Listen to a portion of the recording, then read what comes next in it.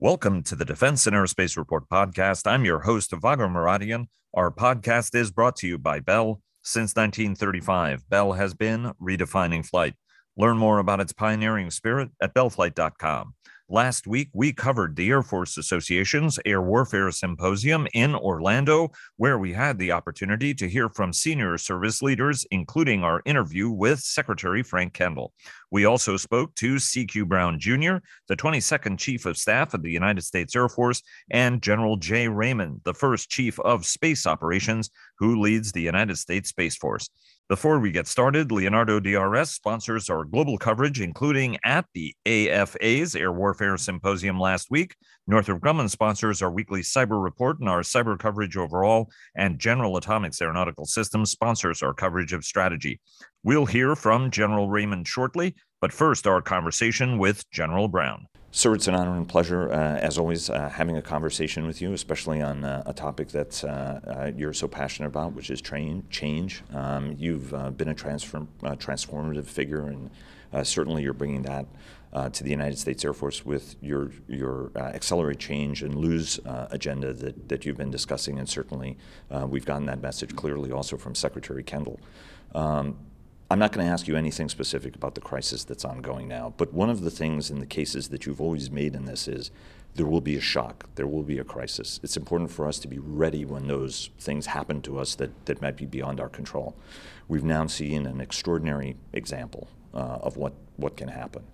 How should this shape how people think, how they approach change, how they think about it, and in fact drive the necessary urgency? Because as we've been discussing, right, this is as much about Russia as it is preparing for China. Good. Ivago, first, appreciate the opportunity to spend time with you. And I really do, when you think about when you have an event or a crisis, we always prove to ourselves that we're able to get some things done fairly quickly. And so I've watched this throughout my career. You have something happen, and the staff work that was actually slowing it down magically gets done much faster. We know how to do this. And so sometimes that crisis is a forcing function. But it also, I think it will highlight to ourselves that, yes, we can do some of these things faster. We don't have to go through the laborious staffing processes to get a lot of different opinions, which are interesting, but may not be relevant. The other part is, it helps us to figure out how to balance risk. And because I do think there's aspects in times that we really try to de-risk we let perfect be the enemy of good enough.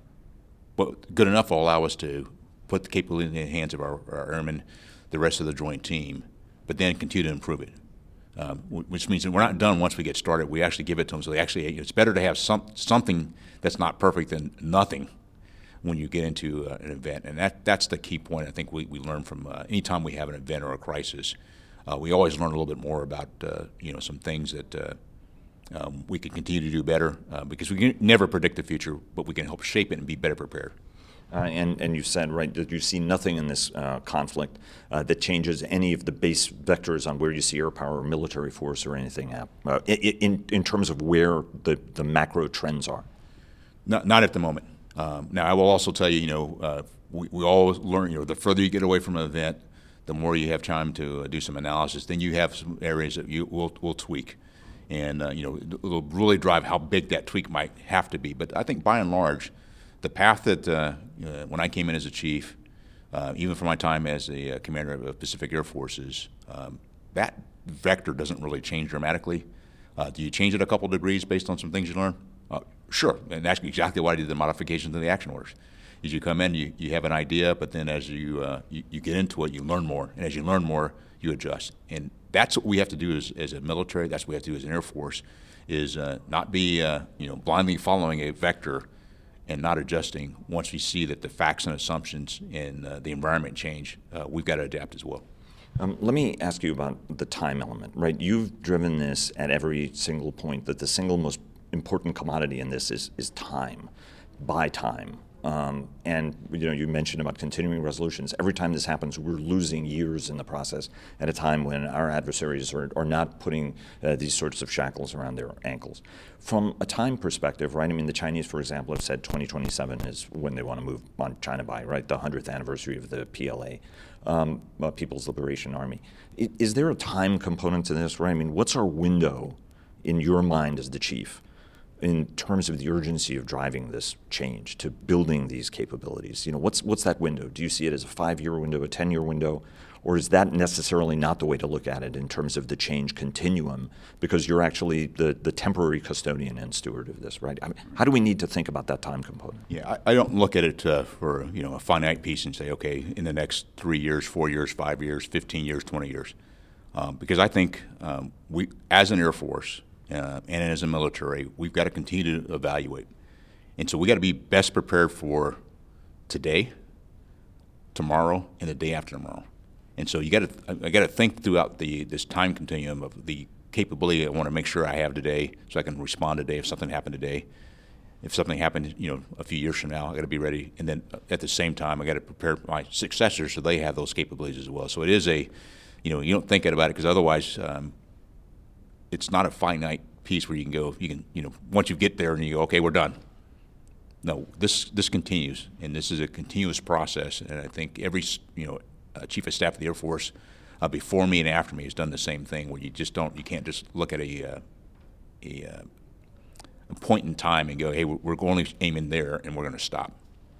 Let me take you to the action orders. You came in with a very powerful sweeping agenda. We're seeing that reflected not just at the major command level, but also at the group, at the wing, at the numbered Air Force level, and on down the organization. And what's been exciting here is actually seeing airmen getting coffee and actually talking about some of these things. Hey, how do we do things better? It's embodied actually by this Bark Tank event that's going on right now, almost as we speak, to try to get these great ideas from across the force. You're going to be helping judge that. What's working, what's not working, right? You're doing the version 2. You're focusing on Action Order B, which is the bureaucracy part of it, which I think you're frustrated with, that even though you're trying to drive people to do this, there's great stuff happening, but we're still not moving fast enough. Give us kind of a report card on where we are now that you're about 18 months into this. Sure. So on Action Order A, we've made pretty good progress in a number of different areas, and I've been real pleased. And there's always things we can do, because the most important thing is our airmen and their families, and so I've been pleased with the progress we're making there. At Action Order B on bureaucracy, it's been a challenge, and I'm not surprised, because this is something I've been frustrated throughout my career, particularly as a leader. I've always seen these things where you got to challenge the status quo, and in order to be an innovative force, we also got to take some risk, and so you can't be innovative and risk averse at the same time. It's really how do you bring and collaborate and share information. And if you go back and look at Accelerate, Change, or Lose, one of the things I did highlight was collaboration. And that was done purposely, because it's those aspects where we don't talk to each other, we don't collaborate, we can't move things forward. And so that's what will help us with the bureaucracy. On the Action Order C on competition, we're making progress there as well. And the real key point is how we share with all of our airmen the importance of understanding the geostrategic, geopolitical environment, because that'll give you the why. And it's important for myself and other leaders to be able to, so we can have these conversations of what's going on, and so our airmen don't ask, why am I going to deploy to this location? Well, we've already had that conversation, partly because we're trying to help broaden our perspective about what goes on in the world. And we have so much information at the fingertips of our airmen today, much more so than I'd had as a junior officer, and that's a key part of this. And then on the design implementation, it is the aspect of us actually building out a future Air Force, and then be able to talk about how we need to make that transition and how we balance risk between what I have to do as a service chief, how we respond to the combatant command requirements. And I think we've done a fairly good job, and as part of this is actually, as an Air Force, looking at from an enterprise level, and then being able to all of our senior leaders on the same page, and I've found some success there. Part of that is just want to keep that momentum going on that one as well. So I think we've made progress on all of them. You make, as I said, you make the modification based on as you learn a few things, and figure out there's some things that you may have to shift left or right a little bit. But I've been really pleased, not only what I've seen on the staff, but as I talk to our airmen and how they take this and now make it their own. And that's really my goal here, is to provide intent, not to be very directive, but to go, what do we do together? Because I see myself as an airman just like any one of our airmen at the junior level, and we all have a role in this to be able to drive the changes that we need to make. And I'd say most of our airmen are also frustrated with bureaucracy as well. And I think it's one of those areas, and that'll help us enable to do pretty much all the other action orders and everything we do as an Air Force. You are a transformative figure. You're trying to drive this. You're trying to break the cage effectively, right? And I think that people don't, if they don't understand it, your point is it's not just about bureaucracy, it's about warfighting. It's getting into a different kind of a mindset in terms of how you look at risk, right? Because if you want to de-risk anything, I remember when you were PACAF and we would talk about agile combat employment or what are capabilities that are coming your way, and you would always point out, well, I mean, the best defense is good offense in many cases, and you still have to operate. How you're breaking the cage. Some people want to be out of the cage, but some people actually don't want to get out of the cage, right? And then they'll turn to you as leader and say, well, how should I change, right? Which then becomes a frustrating thing because generally people should see that. How do you want people to think about change? How do you want people, because it's one thing to take the cage out, it's another thing to actually change the mentality and not have something stupid gum up the works, which is almost invariably what we see. It's not with bad intention. It's just how folks respond sometimes to the situation. I would tell you, every one of our airmen when they come to work each day is trying to do their best and trying to get things done. I don't know that anyone walks in the door each day to say, how do I sabotage what we're going to try to do as an Air Force? Okay, and so the key aspect of this is to really empower. It's empowerment and trust are the two key factors I talk about. It's how we empower airmen to go do things, and then we trust them and realize there are going to be some things that aren't going to work out perfectly. We got to be okay with that. And so as a leader, one of the things I've talked about is we've got to delegate, tolerate, and iterate more. We got to delegate down to our lower level and let our airmen go do things. We got to tolerate more, partly because they're not going to do it exactly like we would. And so we got to be okay with that. And then we got to iterate. And what I mean by that is we got to be involved. And it can't be just throwing it to our airmen and go do this and then critique them when it's done. It's really how do we work together and to have that dialogue that goes back and forth. Because I'll learn something from them. And I may learn that, there may be something that's gumming up the works at my level, and all I got to do is change a policy, provide some guidance, make a phone call. Those are the kinds of things that I think are important for all of us at all levels to be able to move things forward and get the culture change. And then the last thing I would say on that is how do we highlight those that actually get it and are actually moving forward. You don't want them to be the nail that gets hammered down. You need to be the nail that actually gets highlighted and show this is what right looks like. And these are the kinds of things that we want to see from our airmen, and we all got to be moving in the same direction.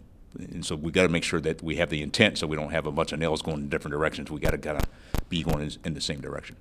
Let me ask you, you spend 99% of your time, or a vast proportion of your time, on getting the cultural elements right for the warfight. Diversity and inclusion is one of those, and they're very important to you. You're the first African-American chief. But more broadly, even though there are a lot of folks who sit around and wonder, like, wow, why are these issues still in 2022? The reality is, we're people who work in progress, and you're trying to get to a better place.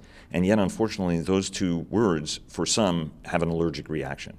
How do you manage to do this, and why is it so important to do this at the end of the day, to make sure that we get this part of it right? Because we're still dealing with issues, sadly, that should, by all accounts, have been addressed some time ago. Right.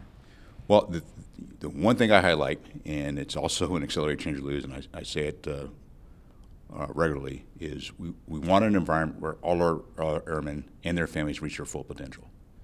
And if our airmen feel like they're being discriminated against, harassed, bullied, assaulted, they cannot reach their full potential. And if an airman can't reach their full potential, they can't contribute to the warfighting efforts that we have, or the operational missions that we have, because they're not themselves and they're below their potential. This is why all these efforts are so important, because we want all of our airmen to have an opportunity to compete for various positions, at the same time feel like they're valued. And that's the one thing, when I go talk to airmen, when I travel and I sit down and have breakfast with them, I always ask them, what do you want from your leadership?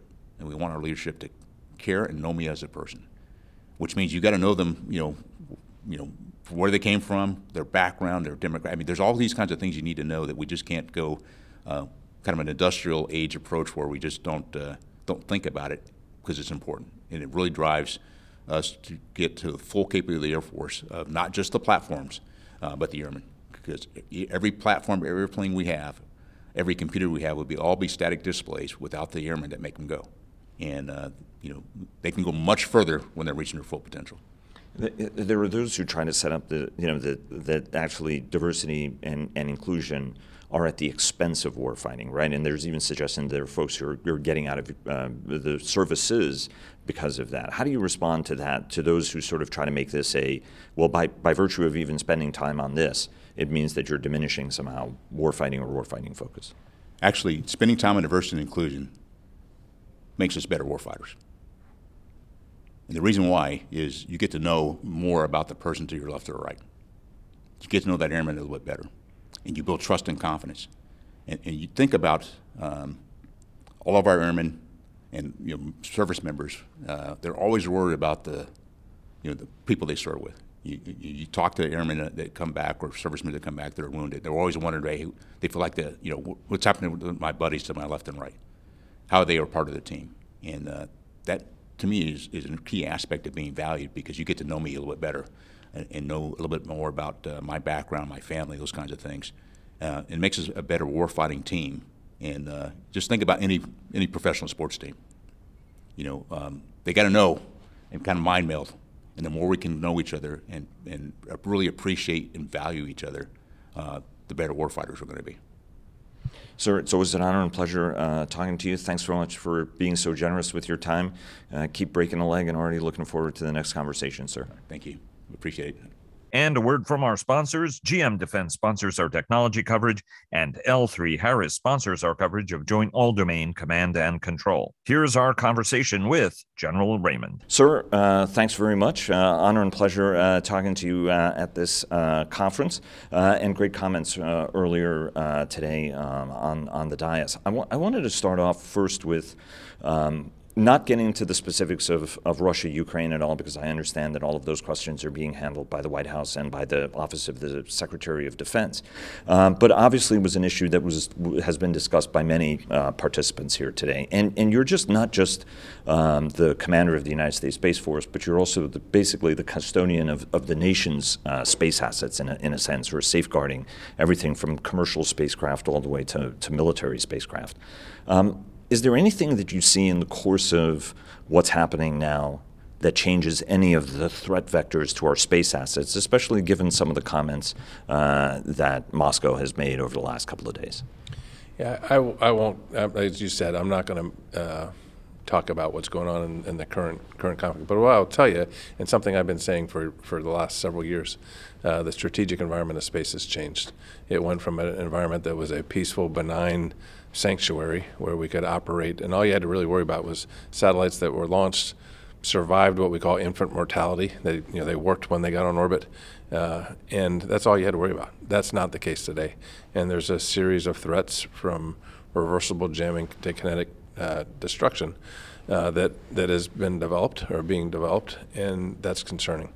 The other thing that we're concerned about, again, not specifically in this instance, but more broadly, is that as access to space becomes easier and the barriers to entry are lowered, there are more capabilities being launched into space, both government and commercial.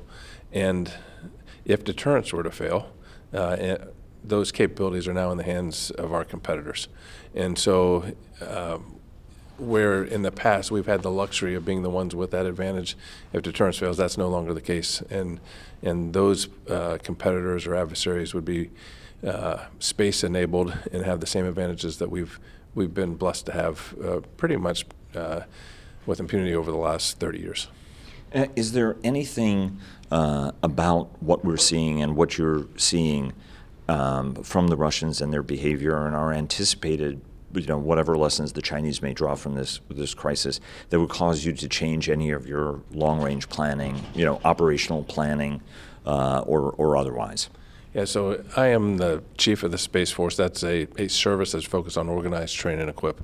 Our job is to build capabilities and provide those capabilities and operate those capabilities for a combatant commander, in my case, U.S. Space Command. Both China and Russia, with China being our pacing threat, are developing capabilities, as I talked about, for their own use and also to deny us our access to space. What that's requiring us to do is fundamentally change how we do business, how we train our operators, how we develop, recruit, assess, train, develop our personnel, our tactics, techniques, and procedures that we use, and it's forcing us to look at the how we design the architecture that's in space. And so today we have handfuls of very exquisite capabilities that are the world's best capabilities, but they were designed for a different domain. And as China and Russia continue to develop these threats, we have to make that shift. So our focus here has largely been to pivot to new capabilities to ensure that our joint and coalition forces always have the space capabilities that they need, and at the same time pivot in a way that the architecture is more resilient by the design of the architecture. It's analogous to financial planning. When I first went to a financial planner for my finances, one of the foundational things they said is you have to diversify your portfolio. Well, you do that, so if one stock or whatever takes a hit, you don't go broke. Same way, analogous. We want to diversify our architecture to be more resilient, to make sure that those capabilities are always there for our nation and our coalition partners.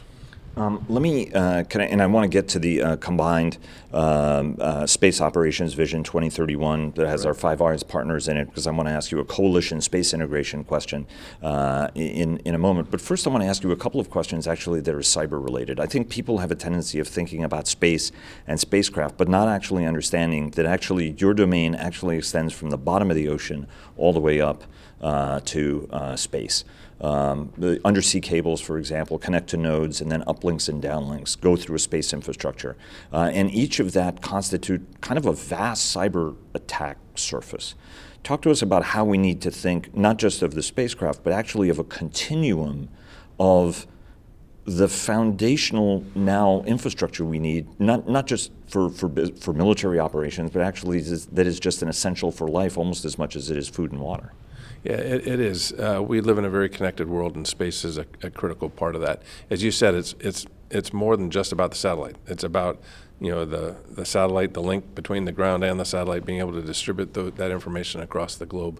One of the values of standing up a separate Space Force was we were able to sharpen our cyber focus. Historically, when I was the Air Force Space Command Commander back in 2016, I was responsible for both space and cyber in the Air Force.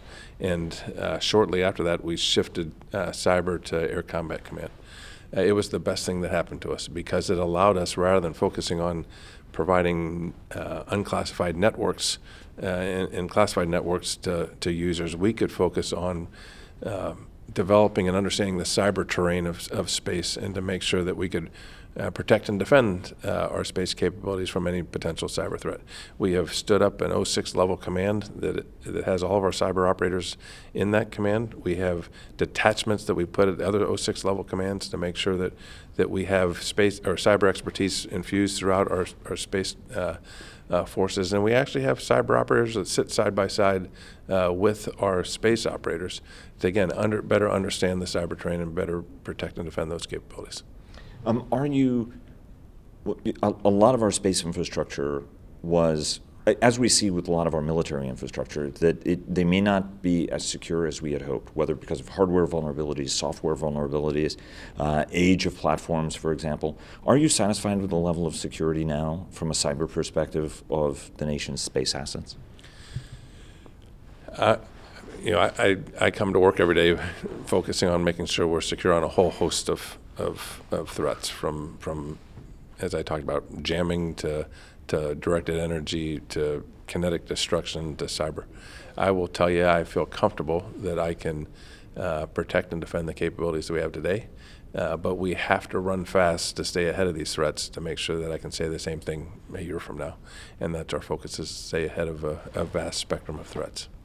One of the key elements, one of your goals is the closer integration of the Joint Force space capabilities, and have that be not something that's sort of a weird add-on or something that they come to you during a crisis. And I want to take this also to where we are as a coalition and the capabilities we need, as well as the global commercial capabilities. I mean, I think the world is stunned at what Maxar, for example, is providing there, and how. And I want to ask you a broader question of sort of reconnaissance and space and how that can actually act as a very powerful military deterrent at the end of the day if you can reveal capabilities, or at least changes how your adversary might think about things.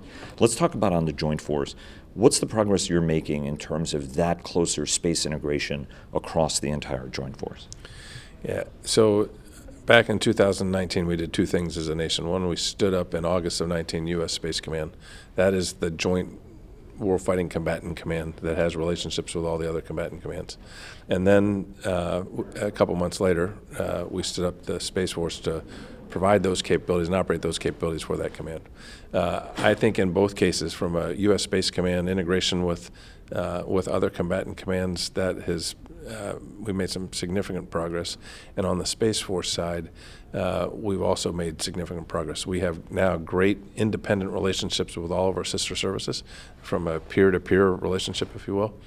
We are also working to have components, Space Force components, at all of the geographic combatant commands to even better integrate space than what we've done. And we've really been working this integration piece since Desert Storm. I mean, since 1991, which some refer to as the first space war, almost my whole career has been focused on integrating space.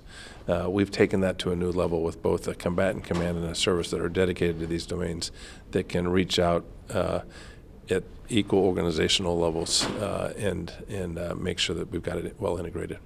And I remember General Chuck Horner being one of the guys who was focused on integration of that, obviously as one of the architects of the 91 war.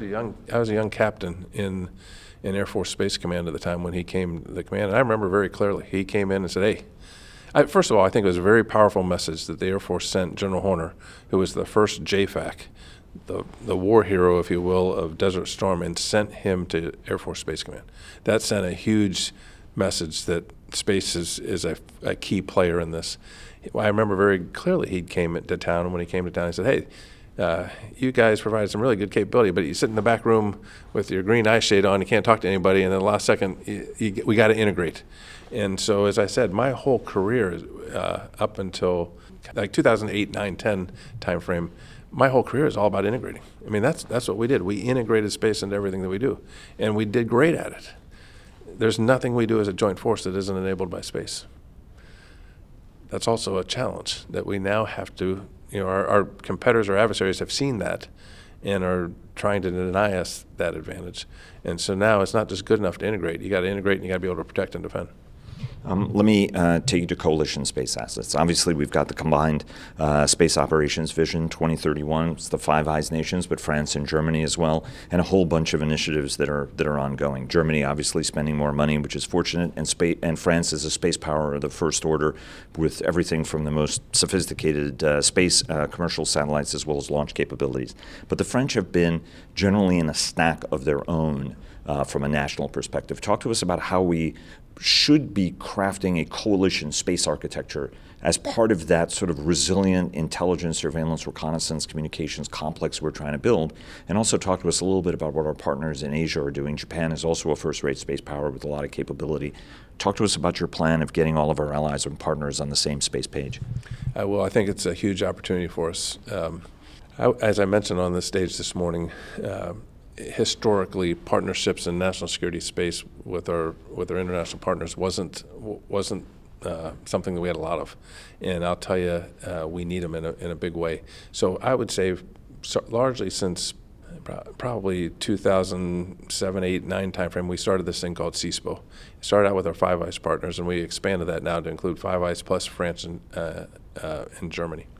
What used to be one-way data sharing partnerships is now two-way partnerships where we operate together, we train together, we war game together, we develop norms of behavior together. We're thinking through that together, and now developing capabilities together. We're putting payloads on Norwegian satellites that saved us almost $1 billion. We're putting payloads on Japanese satellites that gives us capability, saves us dollars and gets capability onto orbit faster. We want to do more of that, and I think as smaller satellites become more relevant and less exquisite satellites become more relevant, as we do this design, this proliferated design, we have a lot of opportunities to do this collectively with our partners. One of the key working groups of CSPO is an architecture working group, and we've shared our force design work with our closest partners. We want to do that collectively. I think it adds to integrated deterrence. If you can diversify that architecture amongst our allies as well.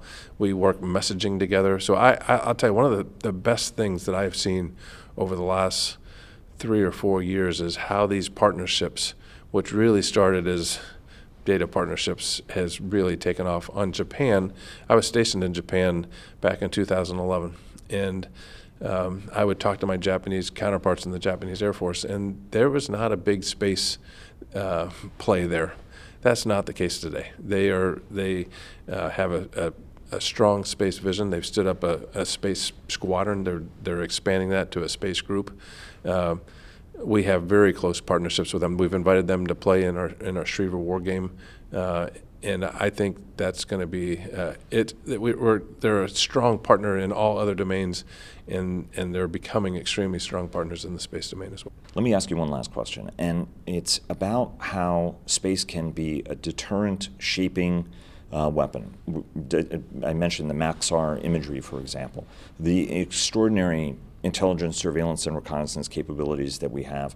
Obviously, we're providing some of that capabilities to Ukraine right now, but more importantly, we've used that as a way to try to shape Russian planning, ultimately. I don't want to ask you specifically about that, but how do we need to think about using these kind of assets as a shaping deterrent tool? And conversely, how do we need to think about how we operate in a world where space becomes so proliferated that our adversaries can also see us with a degree of extraordinary clarity?